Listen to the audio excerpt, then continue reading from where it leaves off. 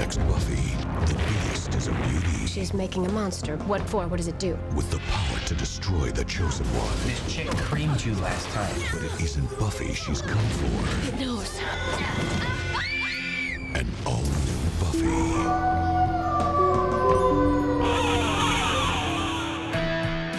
Welcome to Besieged, Bedeviled, and Beheaded, also known as If the Apocalypse Comes, Beat Me. This is a weekly-ish podcast about Buffy the Vampire Slayer, where we take a look at each episode according to its original air date 20 years ago. And this week's episode is Season 5, Episode 8, Shadow. We'll be talking about plot. We'll be talking about characters. We'll be talking about carousels. Yeah. So spoilers abound for this episode, every episode before it, after it, the comics, and possibly even other shows or movies.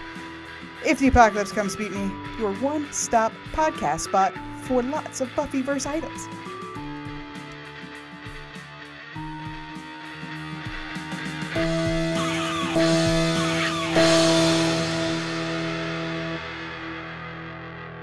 Welcome back, everyone. I'm so excited to talk about this fantastic episode of television. But I'm not alone. I'm here with my co-host number one, Stacia. Say hello. Hello. Co-host number Blornge. Daniel, say hello. Ew. As Glory said, there's nothing worse than a gift that doesn't work. Ooh, spoilers. Just saying. And my name's Kelly, and we're here to talk about Buffy, specifically episode 8 of season 5, which originally aired on November 21st of the year 2000. Written by David Fury. This is 9 of 17 for him. I didn't realize, he's such a name, but I feel like he doesn't do that many episodes. But then 17's a lot. The averages are in the teens. But anyway, the last time we saw an episode of his was Real Me, and the next one will be Crush. Directed by David Attias, which is, this is the first one of his. He only does 2. The next one will also be Crush.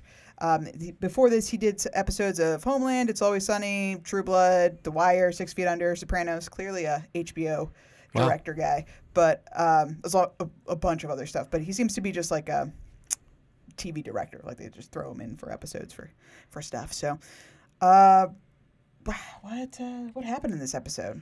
Nearly nothing.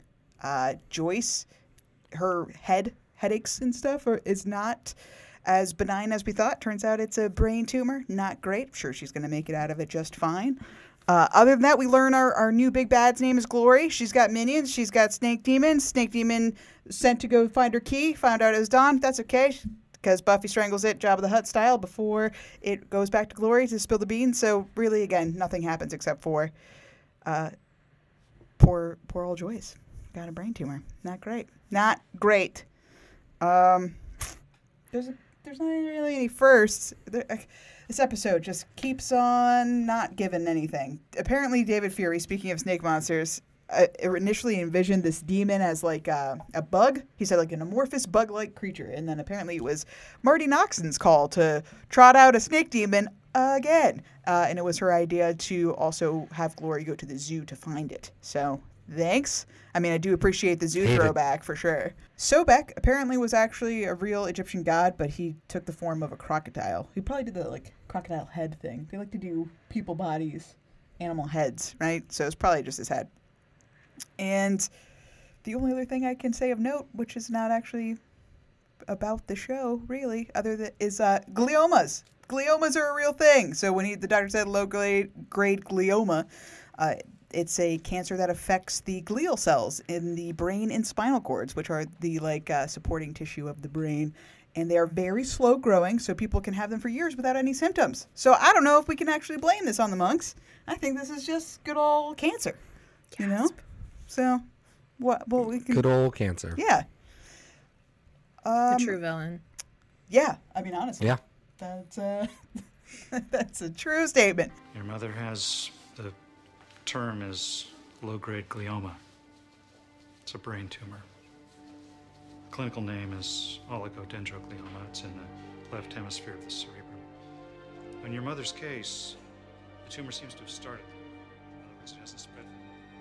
Well, I guess there's nothing else to do except for ask you how you like this episode, Stacia.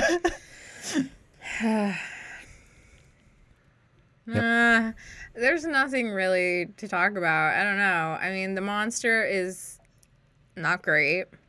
And I don't know if it's bugged anyone else, but it's always bugged me. How is the monster, who doesn't appear to be able to speak, how is he or it or she or they, or I don't know what the right pronoun is, but how does that monster convey where Dawn's location is to Glory? Was the snake just like gonna grab her by the hand and like they were just gonna like walk through the town as the snake led her back to Dawn? I don't understand.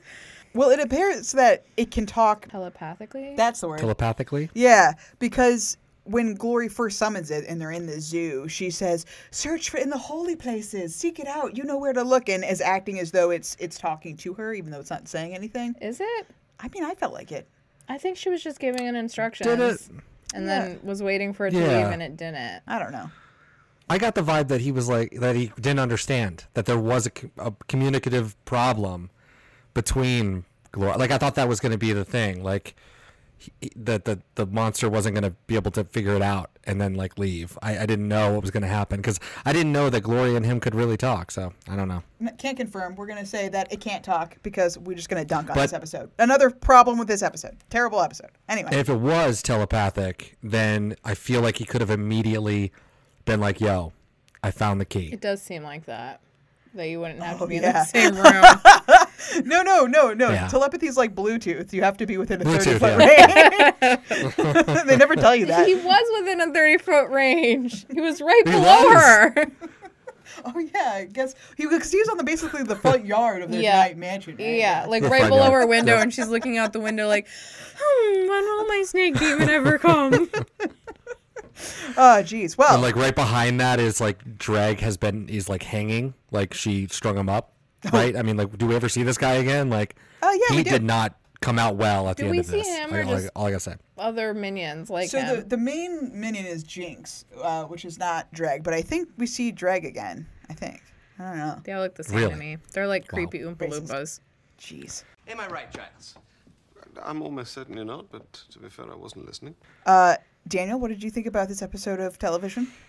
This episode was really stupid, and you know, it's like I like Buffy episodes that put bad stuff into fun episodes, but this was a good plot stuff. Like with Joyce, that's all good.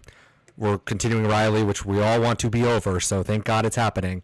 But the episode fucking sucked. God, another snake monster? Come on. Yeah. Yeah, I'm surprised they went with Snake for the fourth. I mean, time. Marty Noxon. They could have gone Damning. with anything. Yeah. Yeah. Yeah, I can't believe Marty was like, yeah, this is good. Let's do a snake monster. So, not great. Yeah, I also did not enjoy this episode. It felt like a CW show in the worst way. I mean, I know I constantly dunk on CW shows, and I'm sorry, and I know sometimes it's not deserved, maybe, but like everything was bad about it. You know, like early on in the show, I tried to put my finger on what makes this show stand out for all the other genre shows like it. Why do I like this show so much? Why does it seem so much better than all the other things? And I feel like this episode really takes you out of it. And the writing isn't the best, but it's like the thing you can hold on to is Sarah Michelle Gellar's acting. That's consistent. And that's about it for this episode. Like almost nothing happens, and the monster sucks, and the jokes are clunky. It's just poor. So I think they just misfired on every element. They were just saved by Sarah Michelle Gellar, and I mean Christine Sutherland. They all do a great job with this episode, but like it's a bummer. It's not a good one for sure. I wanted to go back in time and say sorry to Joyce almost, because Christine Sutherland, when she almost cried when she first got the diagnosis, was so good that I just wanted that Joyce. And I wanted to feel sad, and I did, and then I remembered everything else. And then Dawn sitting there talking about her carousel, which we'll get into later, brought me right back down to earth. Joyce, not a great mom. Mom, what did they find? A shadow. I've got a shadow. Somewhere over there. He showed it to me, but I mean, we can't. It's easy. I also want to. I mean, but I'm the biggest Joyce apologist, so I have no legs to stand on here. But I feel like it's extra hard to not conflate the Joyce is a terrible mom with we feel bad for Joyce, which I will continue to do whenever I want to. So this episode, because again of the aforementioned lack of stuff going on, we can really only talk about kind of in our character interactions. And I would say that maybe this episode is more about Riley than anyone else. I mean, obviously we're dealing with Buffy's family and mom and cancer stuff, but Riley kind of takes the second place supporting actor role in this episode. All of our friends are just kind of chilling in the magic box. So before we even get into that, we have a scene. I don't know if you remember it, because I barely do, with Spike. Spike is in this episode. Yeah. Oh, I remember. It's one of my 2 notes. Were you just smelling her sweater? No. Well, yeah, all right, I did. Right. It's a predator thing, nothing wrong with it. Just know your enemy's scent, whet the appetite for a hunt. That's the stuff. Slayer musk is bitter and aggravated. Does he come back from this? I mean, like, this is objectively creepy, and this doesn't bother. Station, you're an ardent defender of Spike, especially in his relationship with Buffy, in that it's better than the Angel one, which I'll give you, but, like, this guy is sniffing sweaters and stealing panties. Like, your response, your defense. I don't have one. Okay, great. I thought that this was the best episode where, if I was Riley, I would have been pushed over the limit, and I would have staked him right there and put him underneath, like dusted him out and put him underneath the couch. And pretended I never saw him since, Fool for Love. Or why doesn't he not do Fool that? It would have been Family. Yeah, Family. I saw him at the fucking Magic Box the last time I saw him. So, Yeah. I don't know. I had that thought too. That's so funny. Like, well, specifically when they're downstairs when he's about to like leave, where he's like kind of throws him out in the sun. I was like, why not just kill him? Like, I get that Buffy would be mad, but you don't have to tell her that you did it. No. Right? I mean, that is very much not Riley. I'm the good guy, but I mean, clearly he's got a dark side. So why doesn't he just kill him? Why hasn't he killed him before? And I get the only reason you can come up with is that Buffy would be mad at him. Also, does Riley ever tell Buffy that Spike was stealing her underwear? No, he must not. I don't think he does. No, he definitely doesn't, because there's a scene in Blood Ties or in another episode later in the season where Buffy accuses Dawn of stealing her sweater, but Spike stole it. So I would think that if Riley had told her, she'd be like, ew, Spike stole my sweater. Yeah. But who knows? Anyway, well, goodbye, Spike. That's the only scene that he's in. I don't know. I have to say it reflects as badly on Riley as it does on Spike now. Because he didn't tell her? Yeah. Wouldn't you want to know if there was a vampire sniffing around your room? Yeah. And, again, if mean, you're not Riley... telling her he was in a room. Like, that seems crazy to not say Spike was in your fucking room, in your house. Why the fuck was Spike in your room sniffing your clothes, Buffy? Yeah. And she's like, what? Maybe that would give her the push she needs to just kill the dude. Or let Riley kill him. Shit. Yeah. Or at least de-invite him. Yes. He does get de-invited, but not until much later. Good. Yeah. Okay, so the other thing is obviously the Summers. The Summers ladies, gals.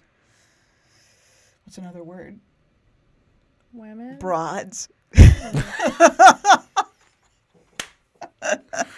Yes.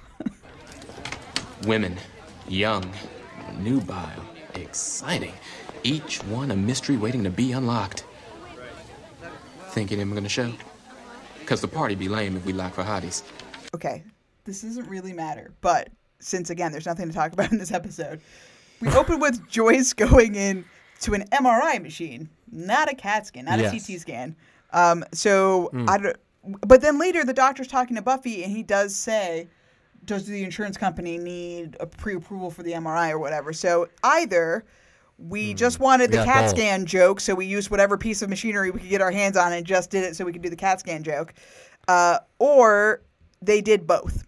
They did the CT scan the night before, and then they decided they needed more imaging, and then they did that too. Who knows? Not a big deal. Is but the just joke wrong.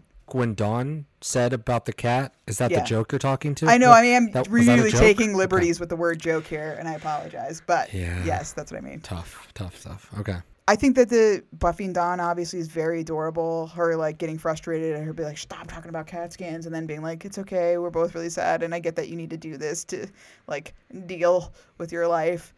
I have never personally had anybody close to me that had cancer or struggle with cancer, other than one of our close friends. Her mother recently passed away from cancer, and it's like such a brutal, terrible thing, which is why the only thing to do is defensively joke about stuff like this because it hurts your feelings.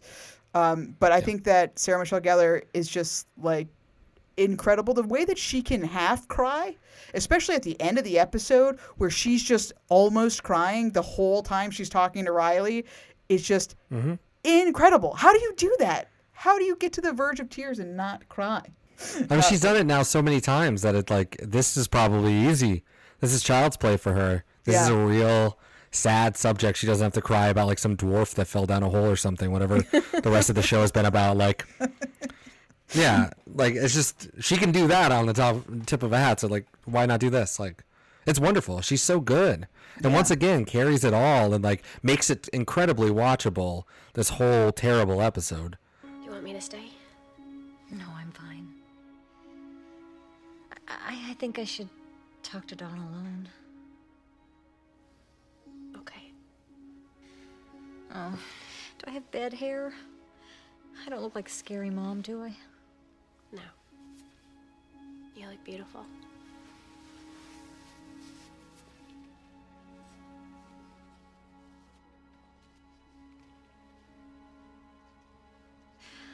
Okay, let's do this. I wanted to ask both of you, but I guess Stacia more specifically. So, because, you know, we both went into this season 4, and for you, season 4 never ended because of our good friend Riley. Correct. What makes you angriest about his current friend? Like, here, let me ask you a specific question. One, because you said this while you were watching it, and I never really considered this. You said he's just going to go cheat on you again after he got bit by the vampire. You think this is cheating, what he did with that vampire? I mean, I think it's an allegory for it. Yeah. And I thought that too, right? Like, this is an easy allegory for he's going to have sex with some random girl at a bar. But, like, we've done that. We've done a cheating storyline before. Like, so why not just go there if that's what it was supposed to be about? I guess, do you think it's supposed to be, like, cheating for Riley to get closer to that dark side? Like, that's what it's supposed to be about? And, like, it wouldn't do it if he was just sleeping around because, like, that's not going to get Buffy's goat, like, getting a vampire to bite you, Will? I mean, I think partially it's because Riley keeps hearing this refrain of, like, oh, Buffy isn't as tortured over you as she was over Angel, and, you know, Spike echoes it and says she likes her boys sometimes bumpy in the foreheads, and like this constant refrain of you're never going to be like bad enough for her. And then that combined with like what is her draw towards vampires, like what is it about them that she seems to like, because he seems to think on some level it's all vampires and it's not just Angel. Oh, you think that's what he's thinking? Yeah, I think he said things like that in the past that have implied that. Well, and Spike was definitely totally. like getting his goat by being like, you know, it's she likes us, like us being vampires collectively, I guess, right? So I think, you know, you'd have that like maybe curiosity about like what it is about vampires. And I can't remember now that I'm thinking about it if he knows that Angel's bitten her before, but that might be a thing too. Like I feel like you'd be like questioning. Well, like, he knows Dracula did. Right. Take off that scarf. What? No. You're under the thrall of the Dark Prince. Yeah, so she's been bit by multiple vampires. He's probably just like, well, what the fuck is up with that, Buffy? Why do you keep getting... I don't know. So I think, yes, it's definitely an allegory for cheating, and it's definitely something that's not just, like, unique to this show, but is a general theme of, like, vampirism and sex and, like, blood and... Oh, sure, yeah. All of that stuff, exchanging of bodily fluids, a little penetration. You're welcome. Whoa. Hey, I'm just saying. There was no penetration. Riley just wants to feel like he's worthy of Buffy. And he doesn't know how to, and he's having sad feelings about it. Do you think that's it? I took it as he's just like... He's like an emo guy that's too scared to cut himself. So he just wants to feel pain. Wow. Oh, I don't never know. took it like disagree. that. Hard disagree. Another question about that. Do you think, Danielle, both of you, that he would go through with it? That, like, at that moment, maybe, like, turning into a vampire? Do you think one, that was in his head at all, and two, that he would ever do it? I don't think he ever considered it. Yeah, I don't think that he wants to be a vampire. I think that he's just mad about Buffy liking vampires. And I think he must know that if he became a vampire, she just wouldn't automatically like him. Like, deep down, I think he knows that it's something else. It's not just vampire stuff. And I think he just wants to know how it feels, almost to be able to like throw it in her face dramatically if the time ever came. Because then it's like, I've done it too. It's not a big deal. F you. I'm out of here. I mean, Mic drop. Definitely that. I don't think he ever wanted to be a vampire. I mean, he starts out his character arc thinking like vampires are, you know, subterrestrial, whatever he calls them. Like they're hostile not even subterrestrials. Yeah, they're not even like sentient beings to him almost. They're like, you know, like trees or something that just like a bug that needs to be stamped out. So I can't imagine that he's gone. I know he said that he was an anarchist and that was supposed to be like a big turning point for him or whatever.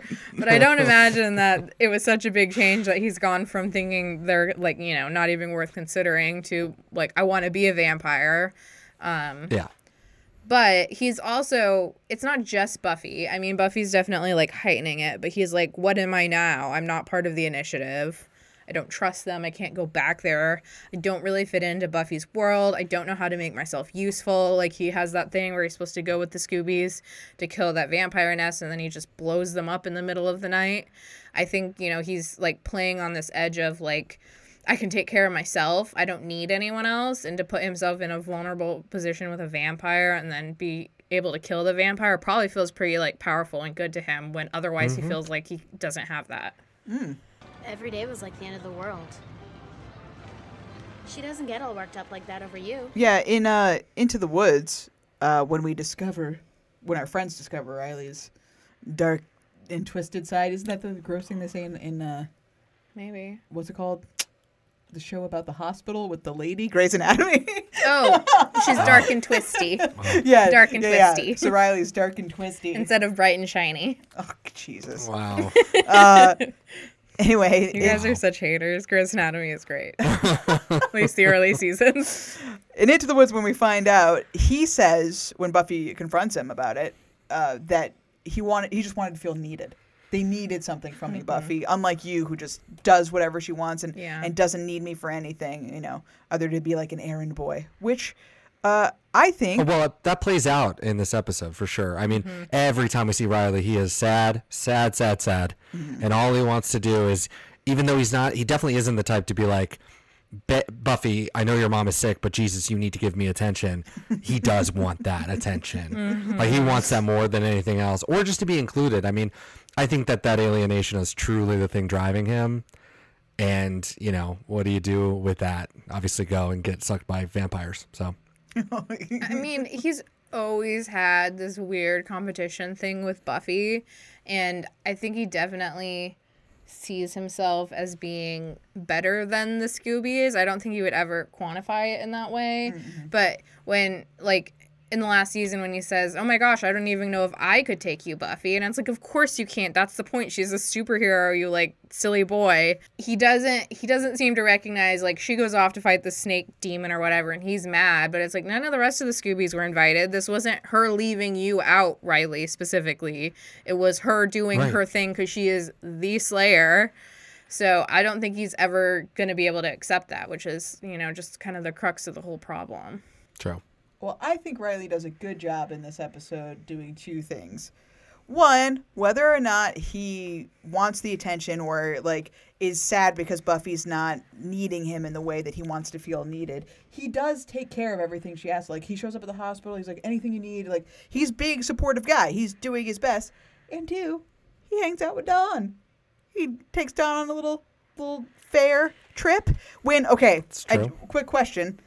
What the hell? He was supposed to take her to school. And we know she ends up at school at some point because when we go to the magic box for the sad montage, Dawn, like Buffy's like, Dawn's on your way to you to Giles, from school. Okay, so somewhere between in the daylight, Dawn is at the fair and then she ends up at school and then goes to the magic box. I don't think she ever went to school. Riley is being a super cool dude. Really, I mean, like, let's skip school. Like, I feel bad for this kid. She doesn't know yet, but her world's about to change. Let me get her some ice cream. Let's sit and talk about the carnival and the carousel. Like that's awesome. I'm glad he did that. No, It's a agreed. nice thing. That's what I'm saying. Riley points. Instead of taking Dawn to school when she's all know. sad, let's go have a fun time at the carnival with the carousel. And I bet he was like, "Hey, do you know facts about the carousel?" And Dawn was like, "No, because I'm not Stacia. Stacia, tell me facts about carousels." Okay. That was perfect. All right. So carousels. Also known as... No, they're not also known as carousels. Let me start over. Merry-go-rounds. Yeah, merry-go-rounds. Yeah, merry-go-rounds. No, okay, so this is the thing. Carousels and merry-go-rounds are not the same thing. Okay. Damn it. A merry-go-round is a thing you find on a playground that's just a Metal wheel sideways Oh. that you sit on and other kids push you around. Yeah. That is also known as a roundabout in ye olde Britain. Yeah, but come on, guys. You can't call it a roundabout. A roundabout is a thing that cars go on. It's not a child's toy. Cars weren't around back in ye olde Britain, Kelly. Come on. Maybe we're doing it wrong. Ye olde Britain uses the wrong words for lots of things. Let's not even talk about how they call costumes fancy dress. Candy floss That's amazing. instead of cotton candy. When you hear candy floss, do you not think of shoelaces, like licorice shoelaces? I do not think of... Hundreds and thousands. Oh, yeah, hundreds of thousands. I mean, that one's pretty great. I will give them that. Yeah. Anyway, carousels, which are not merry-go-rounds. Okay, so carousels are what you see at fairs, not playgrounds. That's what Riley and Dawn were at. That's what Riley and Dawn were at. And they have a deep, long history, which I'm going to quickly sprint over to talk about the French Revolution, which has nothing to do with carousels. Yes! So the word carousel comes from the Italian word carosello and the Spanish word carosella, which means little battle. And this dates back to like the 12th century. Basically, dudes on horseback were like, you know what's like really cool and shows that like I'm a really good dude on horseback is like, what if we ride in a circle and I throw a ball back and forth to another really good dude on horseback? Whoa! So wow, that was like a jousting nightly thing that happened in Europe. Isn't that the entire sport of polo? No, there's like golf clubs involved. Anyway, continue. I don't know anything about polo. So that was like the 12th century-ish. This keeps happening until around the 17th century-ish. The balls turn into rings and you get a spear and you have to put the spear through the rings and pull them off. I don't know. It's kind of irrelevant except for the fact that apparently people were like, woo, that looks really fun. I want to do that.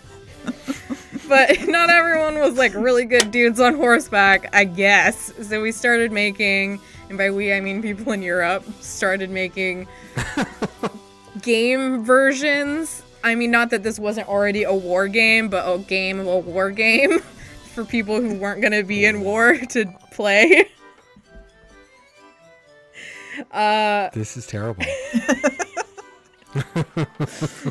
So the earliest versions of a carousel were, and they still exist in fairs today, although they aren't carousels. Basically, they're the things where you have like ropes hanging off a circle and you sit in a little basket at the end of the rope and then the circle wheel spins and you sort of fling out from centrifugal force and you just sort of fly out sideways and you go in a little circle and then you get dizzy.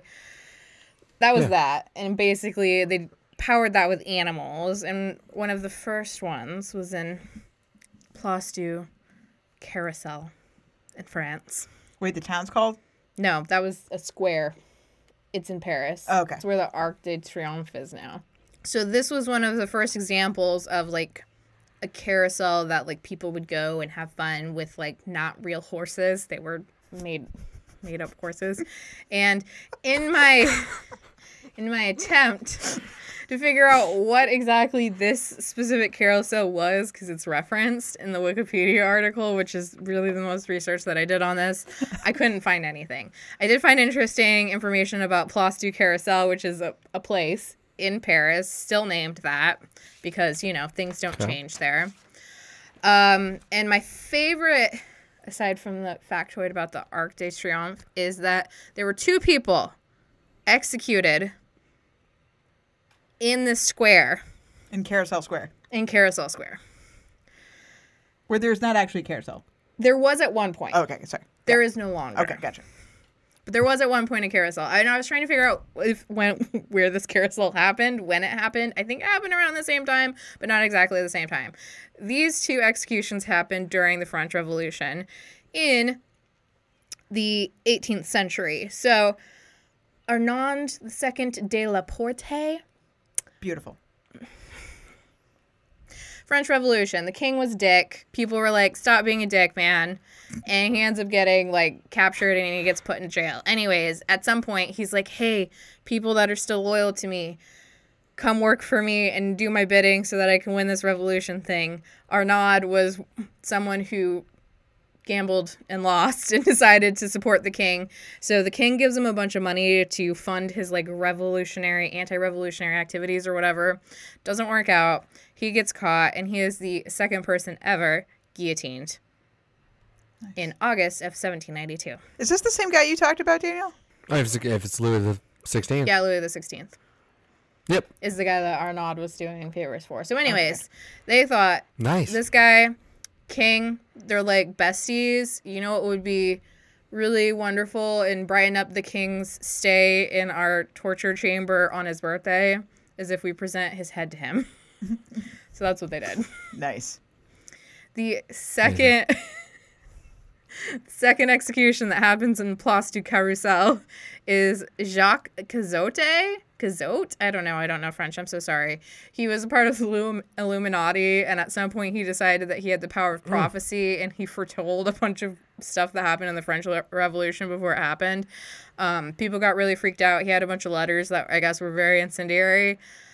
They found them, arrested him. He briefly escaped, hiding with his sister. They found him again, arrested him again, and cut off his head in September of 1972. Or 1792.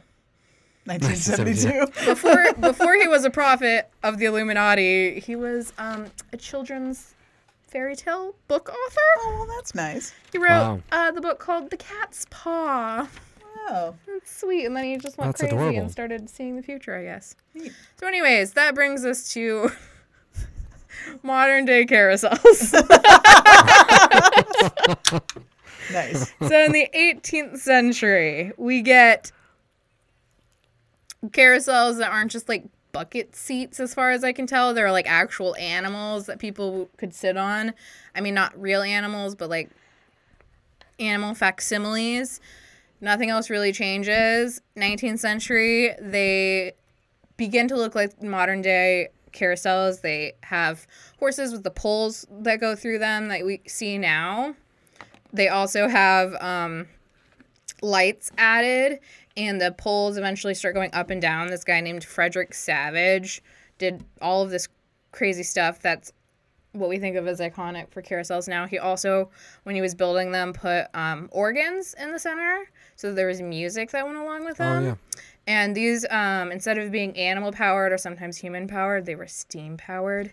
And I found this really amazing quote of this guy who went to, like, the first steam-powered carousel that said that it was a roundabout of huge proportions, driven by a steam engine which whirled around with such impetuosity that the wonder is the daring riders are not shot off like cannonball and driven half into the middle of next month.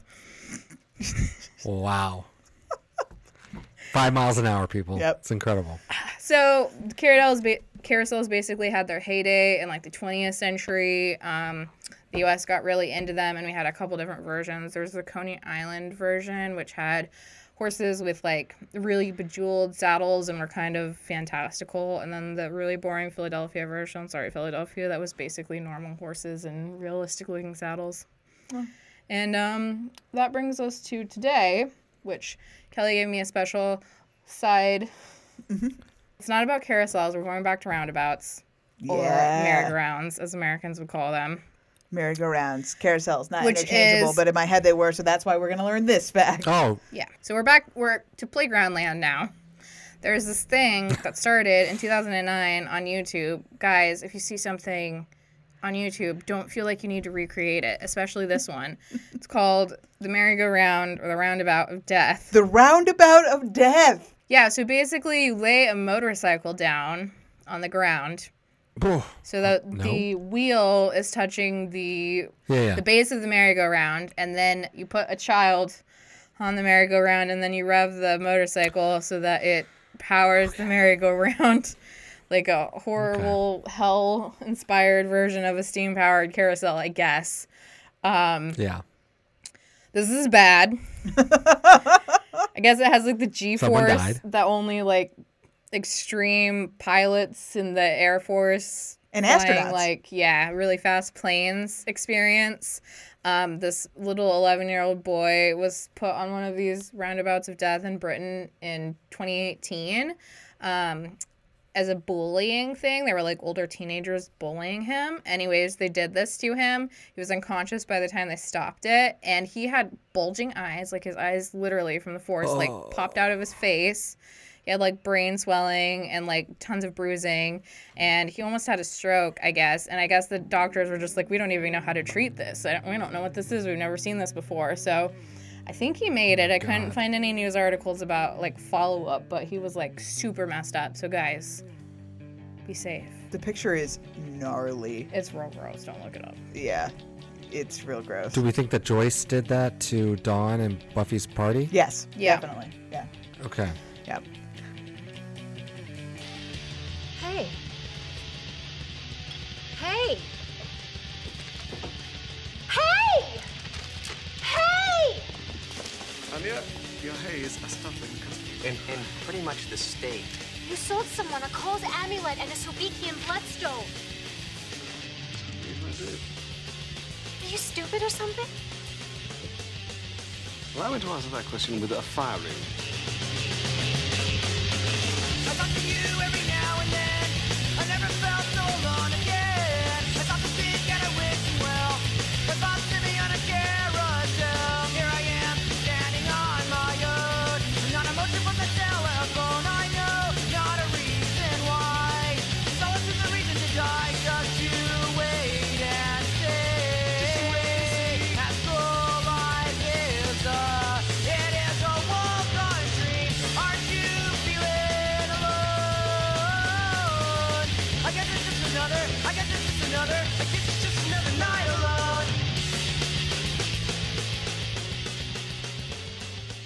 Thank you for that. I want to know what would have been amazing is if they guillotined the king on a merry-go-round. That would have been particularly awesome. Yeah. And I thought that's kind of where we were going, but Yeah, if only we it's had not. motorcycles. Also, you said 1972 by accident, but I I think did. the last guillotining took place in the 1970s. I think like Really? 1971, 72. Oh, So, France. yep. And then they got rid of it for good. So I did find one instance of a carousel that actually killed someone because they were electrocuted on it. Oh shit. So, anyways, it See, really this is is like the horrible. I'm carousel out. of death. Donna's staring into her mother's imminent demise. Oh no, not her mom. Not her mom. It's not. Always a bright side. Oh man. Gosh, if there's anyone listening that wants to tell us about how insensitive we're being about the subject of cancer, or the image that we put into their faces about this poor boy with his face being swollen and his eyes being totally messed up, please add us. Beat Me Pod everywhere. Twitter, Tumblr, Instagram. You can also find us on our website, which is beatmepod.wordpress.com. That'll contain all of the show notes. Hey, maybe we'll put that terrifying picture of that child on there. We definitely won't. No, we will not. And if you're into music, hey, any music that we play during this show and any music that's played in the show Buffy the Vampire Slayer has all been compiled for you nicely on a Spotify playlist called Beat Me Funtime Playlist for podcast fans, season 5. Subscribe to that if you like music and this podcast. But that's not what we're really here to continue to talk about. We're here to talk about yelling. When I say talk, I mean yell. We're here to yell about yelling. Magic Box. The address of the Magic Box is 5124 Maple Court. Hell yeah! Downtown Sunnydale, 805-555-8966 for all your magic needs. I forget Death what charms. the slogan is. Occult, I think. Yes. Maybe. Your one-stop spot to shop for all your occult needs. Catchy. Think so? Uh-huh, in a hard-to-read sort of way, but I think it's great.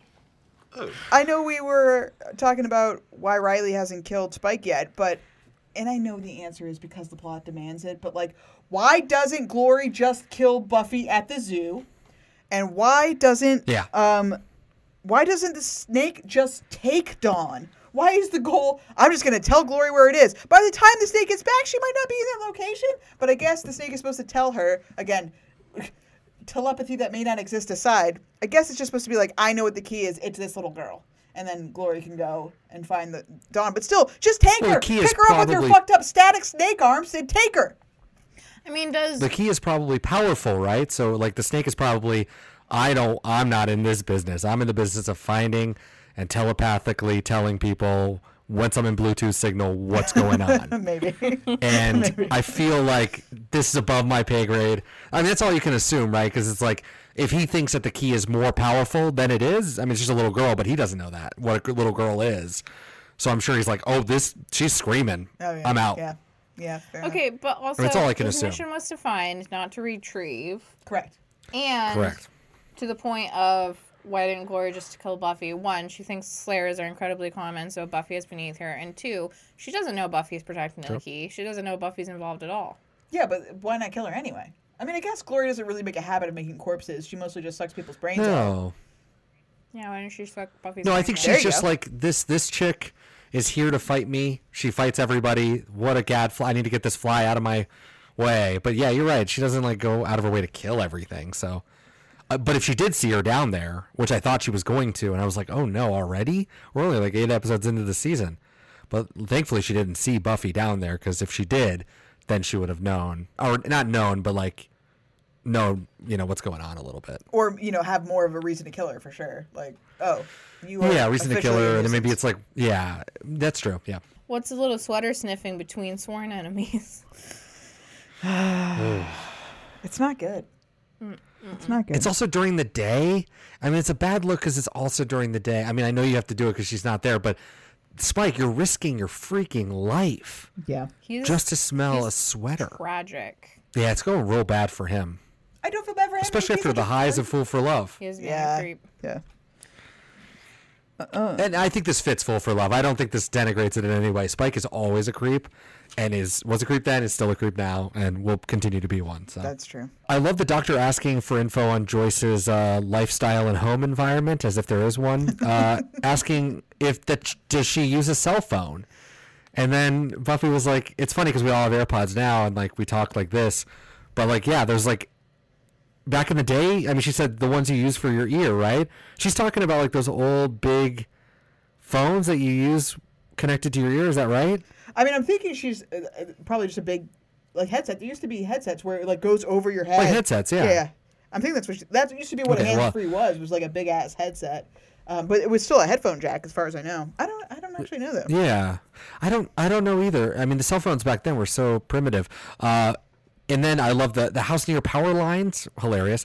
Chemical plants or waste disposal facilities, as if all of Sunnydale isn't like right next door to literally everything else, right? Mm-hmm. Like that hospital is next to a nuclear waste facility, right? Like everyone is. Have you been to the docks? It's a mess. Yeah, exactly. Are you near the docks? Because that's probably why you have cancer. The whole time Are you near churches for monks in Eastern European Church? That's probably why you have cancer. I was the whole time I was like, we should definitely wait till Joyce is awake and ask her these questions because Buffy does not know. But Right. she was going to be She's unconscious. clearly shell-shocked. For another 7 hours. Ooh, speaking of, Stacia asked while we were watching, when Buffy's getting the bad news, she has tinnitus for a second. All the sound fades out and she just hears like the high pitch. yeah. And Stacia was like, oh my God, that's such a trope in TV. Like every time someone's getting bad news, they do that. They do like the fade out, but also specifically the high pitched beep thing. And she was like, does that ever happen to you? And I was like, no, I mean, I've had tinnitus and I've had like when you're stressed out, you kind of like people, stuff just washes over you, but never at the same time. Has that ever happened to you where like you're in a stressful I've had moment? the high pitch. Well, yeah, but I'm not thinking this. Can't think of a stressful moment where I just no. Where you just like faded out and tinnitus happened to you? No. Well, I looked it up. Apparently, No, it's such a trope though. I mean, so many. Yeah, shows. it happens on a billion TV shows, and apparently tinnitus can be brought on by stress, and apparently it can be like a cyclical thing too, where your tinnitus is stressing you out, so it stresses you out more, so you have more tinnitus, and it's like, whoa, that sounds like a fucking nightmare. Stacia brought up another great point. Man, God. I wish that we were recording us while we're watching the show because just fireballs. You never write them down. So I got to bring them up. I let him out into the universe. why don't we make Joyce a vampire? Oh, yeah. Or why hasn't anyone really thought Oh. about that before, right? Like, why not just make her a vampire and ensoul her? Not keep her crazy Game and changer. evil, but like, we know the Gypsy Curse guys. Sorry, we know the Romani Curse guys. We know how to, we know a friendly vampire who will go ahead and bite you, although he might not be able to. Who? Spike. Yeah. You could go with Call Angel. Oh, you both just, Angel call with Angel. I'm just saying, that's a legit question. I think that Buffy, well, she was quick to be like, let's find a magical cure for Mom. Have you thought about vampires? It's right in the name of the job description. And it didn't even. She thinks about vampires all the time, if you ask Riley. Yeah, so. no shit. That's a great question. I feel like they would just have like for no reason, a moral compunction, right? Because they're supposed to hate them as enemies, but clearly Buffy's kind of like coming on to it. Like obviously she dated Angel and then she will Spike, so it does seem crazy. Maybe it's. I wonder if that's something she thinks about later. Like we should have done that. Oh, maybe. I don't know. I'm sure it's all too unseemly, right? Like we can't make Mom a vampire. It is unseemly. Can't do that. I mean, that would be better than trying to raise her corpse back from the grave. Yeah. Like Dawn does. Yeah. How is she supposed to run the gallery if she Well, can and- only be there at night? Oh God. Well, but yeah, no, I don't. But then she lives forever, so it kind of does the opposite, where Buffy then will die, and Joyce then never got to choose, and would definitely choose no. Yeah. And she then has to stay alive forever, right? I mean, that's not great. Yeah. Yeah. They're clearly problems. You could ask her though. I mean, you should at least ask her. I think so. If she wants to be a vampire, Right? Because it's not like she's in a coma. It's rude not She to. She could make the choice herself. Yeah. So She definitely can. whatever. I hate Riley's turtleneck. It's great. I hate it. Oh. I hate it. I hate it. He cheated on Buffy. He doesn't want her to know. He's wearing his turtleneck of shame. And he should be ashamed. He's a bad boyfriend. He's wearing forest green for his boyfriend that he lost, and he's clearly in initiative mode. He's wearing the turtleneck that Forrest green for Forrest, turtleneck for Forrest. He is back. I mean, honestly, when he showed up, I was like, that dude's in the initiative again. I mean, it is like his army Come on, shirt, Buffy, you know for this. Sure. Yeah. Yeah. See, you're naturally inclined to talk too much. I don't have that. Then get with the kissing. Just to go back to the 10th birthday party for Dawn. As Dawn says, she just moved to town. So Joyce, in her infinite wisdom, said, "We're going to throw a party for you and all of your friends that you cannot possibly have yet." They rented it out for 1 hour. That's fine. But it's just imagine that 1 hour where every other kid is watching Buffy Dawn. Now, that is also, can you imagine too, being like 10 years old? The monks had to make a memory for those people. So they have a memory of the one mom and the two daughters my goodness. riding the thing for an hour straight. So that's a whole problem for me. And it just kind of like then leads me to more stuff where it's like, did they do, like Buffy would have this memory as well, right? So the monks must have thought that Joyce does this stuff, right? Because she's a good mom. So she definitely did something like this for her daughter, Buffy. But no, Buffy would be like, I never have a memory like this because my mom never did this for me. But Dawn always has these fun stuff. And the monks are like, damn it, I thought Joyce was a good mom. And then it gets me, just to go into another thing I noted down after she said it, was they also implanted memories of Dawn with Angel. Yeah. Like, and Buffy crying all the time. It's like, how the fuck do the monks know about Angel and give Dawn this like straight agency to start spouting off about this stuff she couldn't possibly know? I cannot believe what I just heard. I love it. Yeah, you really can't pull Kills me. the memories of Dawn/Dawn's memories thread because it's like immediately too huge. It's just too huge. Well, and it could have really been a formative moment for the people that went to the carnival that day and couldn't ride the carousel. And they were like, man, when I have my own kids, I am never, ever going to treat them like this. So, like, it could have really meant something to the other citizens of Sunnydale. It's a big deal. There were three little boys there who wanted to get on, and they later joined a gang called the Trio, and that's how Tara dies. So if that didn't happen, so oh man, I mean, it's Joyce is a terrible mom. What do we say? Wow. Wow, I love being able Yeah. to pin Tara's death on Joyce. That is the best leap of all time. It's my favorite leap. Bruce's miscalculation for a 10-year-old's birthday party in a left. And it's not even her. It's the monks who made up a fake memory. But it's like, if we're all deciding that that reality was real, then Joyce has to take the heat. She has to take the blame. She really does. I get it. It's fair.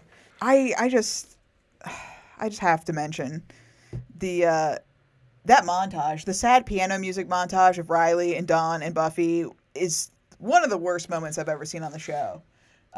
It's egregious and terrible. A lot of times watching this, because I've watched it like 3 times this weekend, I found myself being like, wow, they just had 43 minutes to fill. And they really just were like, fuck it, we'll linger on this. We'll make some bullshit montage. We'll just fill this space with words that don't really mean anything. Why don't we have her punch a snake to death?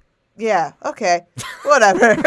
It's like, I just really... No, that piano music, the piano music was only better because after it was over and we see Riley and he's all bit and everything, it instantly, without skipping a beat, cuts to that snake flying through the yard or whatever. Like the music just like jumps up and it's like you're looking at this terrible CG snake like floating through the grass. It was absolutely horrendous, especially after like Riley just did something epic, killing this like lady. He's been bitten, and then oh god, we have to deal with the snake monster. It's terrible. Yeah. So I really hated it when Giles did this. That's on the screen. He. Oh my god, me too. I hate it when people do that. I don't understand it. When they do the leg up, like, you're just like, I need to put my leg very high now. I think he does that a lot. He does. Yeah, I mean, he does. You see it a lot. It's bad. Yeah, it's really egregious. It's just like really aggressive, and it's like, why can't we all just be sitting down? Is that too static of a scene? We need to have one person doing something different? Yeah, no, that's all I could definitely think, it. Remember, there was one director's commentary that I watched where that's what they said. It's like, you can't just have everybody sitting down. You have to have them doing something because otherwise there's no movement to the scene, which I get. But like, God, that felt like a lot. Because I don't know if it was the height of the chair or just like the intensity with which he did it. It was too much. I agree. It was really. It's too much for Giles. Yeah, it's too much for Giles. Yeah. It's definitely a Tara move. Tara, new hair, new year, new me. She's got her brown hair. Looks so good. And she's definitely cemented herself as part of the group. She gave a pertinent, what would have been actually a factoid. What if she's not a demon, or sorceress, or spirit, or whatever these books cover? What if she's something else altogether? Thank you. Come again. Something new, you mean? Something old.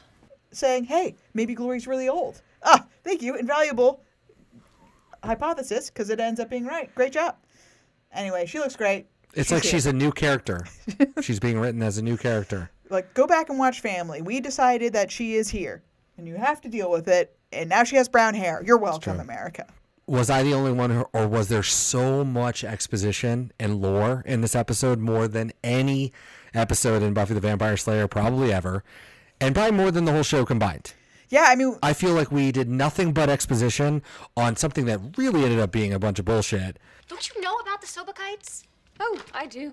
It was an ancient Egyptian cult heavy into dark magic. And the Cole's amulet, wasn't that a transmogrification conduit? Damn straight. Be that as it may, I still see no reason for concern. I mean, the Sabikian transmogrification spells were lost thousands of years ago. And besides, the young woman to whom I sold them would have to have enormous power. Young woman? Oh, you mean with the Sobakites? But it was like connected to real, yeah, just all of it. I mean, they just talked about this the whole time. Yeah. Well, even you, Stacey, you pointed out when Willow like basically jims to the camera and says, transmogrifying was when something Transmogrifiers. Yeah. Absolutely. I mean, I wrote that down. I'm like, transmogrifiers question. Like, why are we doing this? Buffy, and we're treating Buffy so stupidly. Like, I mean, not that you would know exactly what that is, but like, I'm sure she gets it, and I'm sure you guys deal with that a lot more than you think, right? Doesn't that... You must have come across this before, guys, right? I would think. I mean, they've had stuff turn into other stuff. Right. I don't feel like that's that crazy of a thing. Although I like all the dunking on Giles. That was all very funny. Oh, yeah. And Anya, great in this episode. Yeah, all that was awesome. So if we get to dunk on Giles because of that, that's great. And I thought it was kind of a nice little touch. Again, Xander, I feel like, again, new year for Xander. New year, new you for Xander also. Because he's like this mature, well-rounded human being. He's just doing great. He had a problem with Riley, and instead of doing a passive-aggressive thing, went up to him immediately when he came into the magic box. He was like, hey, what the hell, man? And then was like, are you okay? Do we need to talk? Are we trying to be a friend? Because what struck me in that scene, it was such a small little thing, and we don't really spend any time with our friends in this episode at all, but Xander and Riley are kind of buds. We established that in Family where they're like just wrestling, and when Riley makes his confession to Xander that Buffy doesn't love me, I mean, clearly it's just like you're the only other dude here, and I can only really be friends with the dudes. But be that as it may, it's weird to think of them having their little life, and like clearly they've all done double dates and stuff. I mean, we open with Buffy versus Dracula, and they're all having their date on the beach all together, and just they're friends. Yeah. They're friends IRL, and we've seen them, in Xander's basement, in their replacement, watching the movie, and just like it's sad. They're gonna be sad that their friend left, and Xander is sad. He does yell at Buffy for Riley leaving. And it's just... Are you trying to make Riley a thing? No, I'm just trying to say that I've never really cared about Riley. Not that I really care about it now, but I've never thought about the loss that Xander's going to suffer for his friend leaving. My God. Well, it's like in Family when they were all moving. They had some cute moments. That's what I'm saying. Xander's going to be sad. I'll miss it. I'll miss it when it's gone. That's what I'm saying. Last one I had is Sunnydale Zoo. Absolutely incredible that she wouldn't go to a pet store and buy this and do this in her hotel room by herself and wouldn't be bothered by anybody. And it's incredible that we even went to the zoo. And like we've been here at none since the pack. Nope. Yep. Right? I mean, the pack was the last time. I know. I almost wanted to go and watch the pack to see what they did for the facade for that, because I'm sure it looks absolutely nothing like this. No, it wasn't anything. Yeah, like it's probably gonna. Also, that's a fake ass image. Whatever this is a fake ass image. Oh yeah, it's Do you think it's just like the back of the high school? Oh my God, it totally probably Yeah, is. I mean, it could be anything. I bet it is the back of the high it school. probably is. Shit. Oh, totally. Or like no, just probably they're like those look like concession stands. Like behind there could be a football field. Or no, that's this could just be a stadium. That's probably the fucking WB lot. Like that's the WB entrance to get into the fucking studio. That's all that is. They're just random people, not even extras. Yep.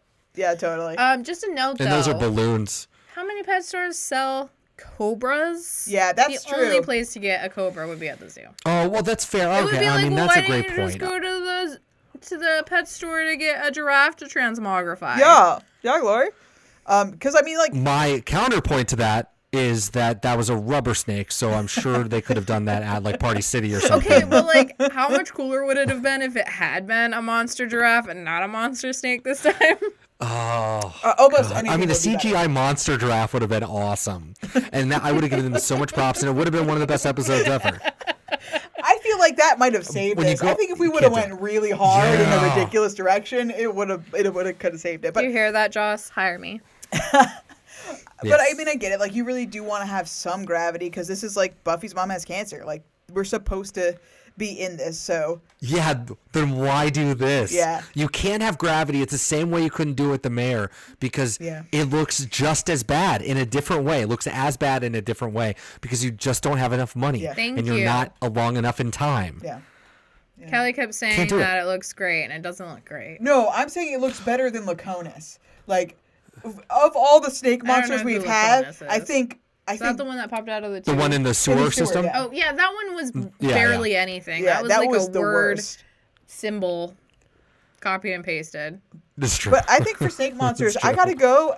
As loath as I am to say it, What? Reptile Boy wins, and then I would say Right. that it's Reptile Boy. Sadly, this Cobra, then the Mayor, and then Laconis. That can't be all the I mean, I'd snake probably demons. say the same. That's all so far. I mean, it depends. Do you want to call the penis monster that comes out of the old lady's head a snake? No. Oh, yeah. No. The one in Double Meat Palace. Yeah. That hasn't happened yet. Not okay. That thing is bad. That is bad. Anyway. Well, we'll revisit this. We'll revisit these rankings at Double Meat Palace. Yes, so. sounds good to me. Okay. Something very important. I need you to update the watches, and I need them to be correct. So proceed with yeah, caution. I'll give them to you correct, Kelly. Okay. Don't worry. Xander construction outfit watch? No. Maroon jacket watch? Yes. Thank you. But no. No, I'm sorry. I love it. But no, because Riley's wearing it. Because Riley's wearing it. supposed So that's to a wear no it? for me. Buffy. Oh my God. Come on. Riley is not allowed to touch that jacket. Not okay. Dawn's piercing screams. Hell yeah, baby. First time I think of the season. Oh my God. So And she kills it. it. Just kept screaming. Just kept screaming. Holy shit. I think I would too. The CGI was quite bad. Chips Ahoy. Spike mentions it with Riley again. So I mean, it's always going to be mentioned in a way. Just anytime there's a confrontation with Spike, it's like it's there. The chip is always sort of at everybody's tongue, especially between Riley and Spike. Buffy has a personality, no. But we got a new angle of her room, and we did get to see a Widespread Panic poster, and then like a stylized animal. I think it was a dog or a cat. Oh. So like. Sure. Like again, like they don't have a dog. Maybe they did. Like maybe the monks gave them a memory of a dog. So because I mean we saw the dog poster on Dawn's door. Never forget the Hoffman watch. So mean to give them a family dog and kill the dog in their memories. Oh no! Why would they do that? Builds character. Oh my God. Just like they did the same with Joyce. DeHoffman watch, no. Sandy watch, yes. Final Sandy watch. I guess we can retire it or keep it going forever. Michael Wickett, Amy Goth watch, no. But Buffy does want that magic. Yeah. Books A Million, yeah. They talk a lot about books. Xander once again makes another crack about books. He really loves dunking on books. Streets Ahead, no. But we get a long chase scene with the fucking snake. Yeah. And then we pal around Sunnydale, and we end up in some park. I mean, probably somewhere we really haven't been before, because we've never seen where Glory lives in this like high-rise colonial building. Probably where Like, where the fuck Dracula's is this castle thing? was. Yeah, maybe. Probably, or wherever like Xander lives now, which we still haven't been back to since the replacement. So Yeah, we did a lot of locations in this episode. We did Glory's penthouse. We did the zoo. We did that random church for the most. Yeah. Again, we just needed to fill 43 minutes. Let's have him go to a church because she said go to the holy places so we can show that big ass ugly snake tail for no reason. And Cool. Jesus. And just like this close up of Jesus, I really wanted that snake to interact with Jesus, but that didn't happen. I don't know, just like eat it. I don't know, like what because the snake could grow to eat it. I don't know. Giles' biggest KO, no, except everybody dunking on him was pretty great. Yeah. I mean that was a blow to the spirit for sure. Very funny though. He's very funny in that moment in that scene. Yeah. R.I.P. Sandy. I can't believe we held on for so long, and now she's gone. We did. We had her for such a short amount She's of time. gone like the wind. Man. I know. We'll have to think of a new watch. Yeah, I'll put that on the docket. Okay. I think it's time to rank this sucker, so we can be done with listening. Listening. We can be done with Shadow forever. Willow Hacks. We talk about the net. I have to count. Something Wicca this way comes. I have to count the transmogrification spell that Glory does. I know that it's not Willow doing it, but it still counts. It's a spell that happens, and it does conjure forth the bad guy of the episode, I guess. So I gave that a 7, begrudgingly. Giles, maybe other than helpless, I don't know if I've ever ranked Giles this low. I only gave him a 4. Because not only is he sidelined again, but he unknowingly sells 2 items to the bad guy. Now, whether or not he knew Glory was Glory is one thing. Like, he couldn't have known that. But Anya immediately saw those 2 things were sold together and knew this is a problem. These are weapons. And he didn't know that. Giles, how are you off your game? Remember that one time you were dusting something in your apartment and you accidentally found out that the Feast of St. Vitus was on this day because you looked at a book because you had a vague memory of something? And yet the girl comes in to get fucking weapons and you're like, oh, that's fine. Bye. The demon woman was here, the one who attacked you. It's no biggie. She just got an amulet and a bloodstone. That can create a monster. Okay. So, 4. He only That's gets a damning. 4. And also, his first reaction after Anya was like, "Are you guys stupid?" was to turn into Mr. Bossman. How would you like it if I terminated you? Oh, yeah. What is this, bitch? That is a bad look. Whoa, Bad Giles. look. Bad look for you, my friend. Although it does give Xander the opportunity to say, remember how we talked about employer So no-nos? good. So good. That's number 5. So I want to know what the first 4 were. Yeah, right? I know. I'm disappointed in Giles, and so he gets a 4. Joyce is a bad mom / Riley ruins everything. As we've discussed, I think that there was a mixed bag when it comes to Riley in this episode, because I think he was being as supportive as he could, doing nice like big brother stuff for Dawn, and telling Buffy, I'm here for you, whatever you need. The getting bit by a vampire, not a great look, but we can't always be winning. But he looks good. And in the turtleneck though. Yeah, he does look good in the turtleneck. And then Joyce, I mean, like, as I mentioned earlier, we should not conflate Joyce being a terrible mom with we feel bad for Joyce, but I'm going to consistently and whenever I want to. So I feel bad for Joyce, and I'm going to give them combined. So do I. I'm going to give them a 7 for Riley's efforts, and for Joyce, we're all sad for her. And we're sad for Buffy, and we're sad for Dawn. Monster of the Week. This is awful. I think we've explained it enough. I gave it a 1. Not only does the puppet look ridiculous because the arms don't move at all, and it's just like, I get what they were going for. Like, I'm trying not to be too much of a dick because a lot of artistry and creativity and hard work went into that whole aperture. It was just a bad concept.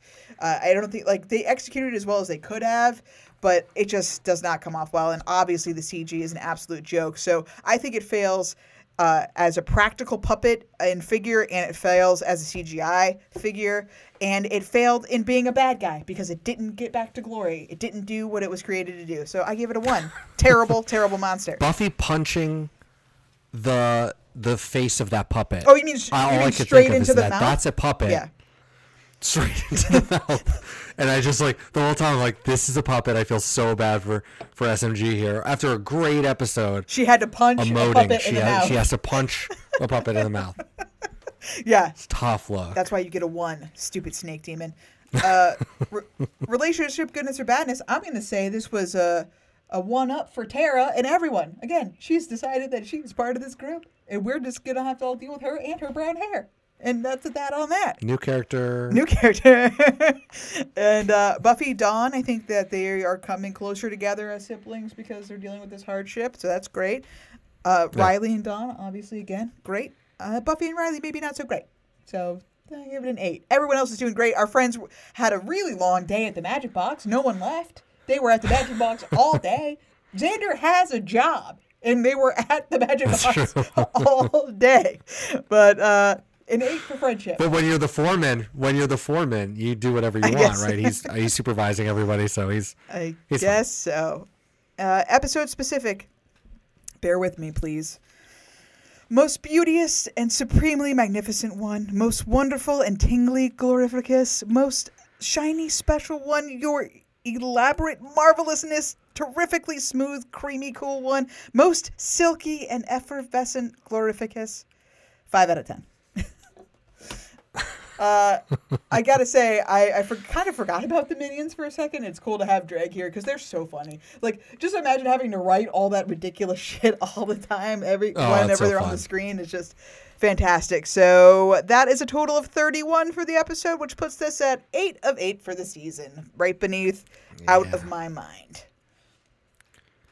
Nice. Stacia, can we please get an update on your watches? Or not watches, ranking? I watched nothing. I watched nothing. Yes. I rated this 71 out of 83. Second worst of the season. That's fair. I put it below Reptile Boy because we already decided that was a better snake monster.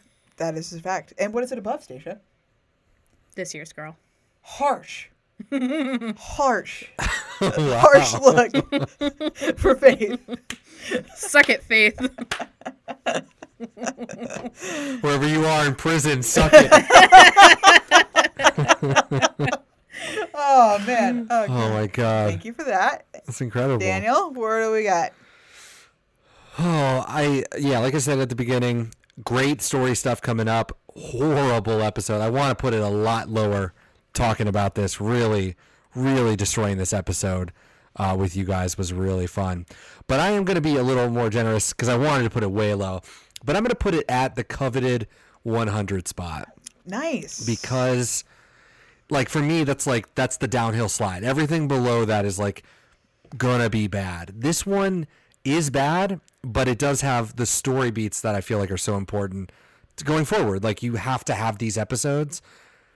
And it was weird. Honestly, it was just kind of a weird decision to make such a slow-paced reveal about Joyce having cancer, a brain tumor, to fucking some snake monster. Like, what is this shit? Like, pure Buffy at its best. The highs are high, the lows are low, and it's kind of an emblematic episode of the show. So yeah, while I was watching this, I was thinking about you saying that, how the highs are highs and the lows are low. It's like, wow, we just came off of Fool for Love, and it's like, this is terrible.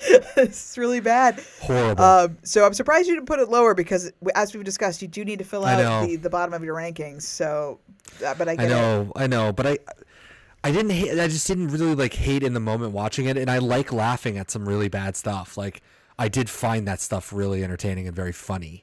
So I don't know. I think that what they should have done is just gone ahead and had a heavy episode. Just like, I know we're gonna get the body, and even Forever is really heavy too. But like, they are so Forever's way heavy. They so deftly handle that mix of like, you know, levity when they needed with a good punchy joke and sadness that like this would have really benefited instead of getting listening to Fear and this kind of being a two-parter of Joyce's, you know, Joyce has cancer, like this, we got to deal with this. If we would have just been like, we're gonna have the sad episode and hang with our friends, and then we'll do Goofy Hijinks next week, I think would have been a better call. But instead we just get 2 episodes that the sadness doesn't get to land because the B story is dumb as shit. So I mean, I don't know. What are you gonna do? It'll only get better from here. So I think that this is probably the next 2 episodes. These 3 are really the lull in the season. And then I think after Out of My Mind, we kind of, you know, when season 5 actually starts, yes, I know. Or It's not coming Out of up. My Mind, Into the Woods. I'm excited for season 5. Yeah, season 5. Woo! It's coming. Well, I think that Shadow is in the books, and we get to look forward to listening to Fear next week. But before we get there, do you have any final words to say about Shadow, Stacia? Did we really make it through the entire podcast without saying the phrase Sobiki and Bloodstone once? Oh my gosh. Sobiki and Bloodstone. Wow. The Cole's Amulet and Sobiki and Almost. Bloodstone. Are you stupid? Daniel, do you have anything else to say about this episode? Never have, never will. Great. Well, thank you so much for listening. Please join us next week for listening to Fear, starring one of the most disgusting demons that we deal with, the Queller demon. Thing's yucky. Couldn't tell you what happens next Looks week. like a roach. I have no idea, so I'm excited. Actually, thinking about what David Fury said about wanting a weird insectoid demon, maybe that's more what he wanted to happen than the snake. But anyway, until then, Daniel. Well, Stacia, you first. Say goodbye. Okay, bye. Daniel, say goodbye.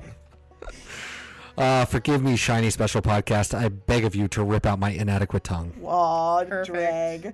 Thank you so much for listening. Goodbye. Mama's hooked on Mary Kay, brother's hooked on Mary Jane, and daddy's hooked on Mary Two Doors Down. I mean, I, for one, didn't want to start my day with a slaughter. Which really just goes to show how much I've grown. On this broken merry-go-round, round, round we go. Where it stops, nobody knows, and it ain't slowing down. This merry-go-round.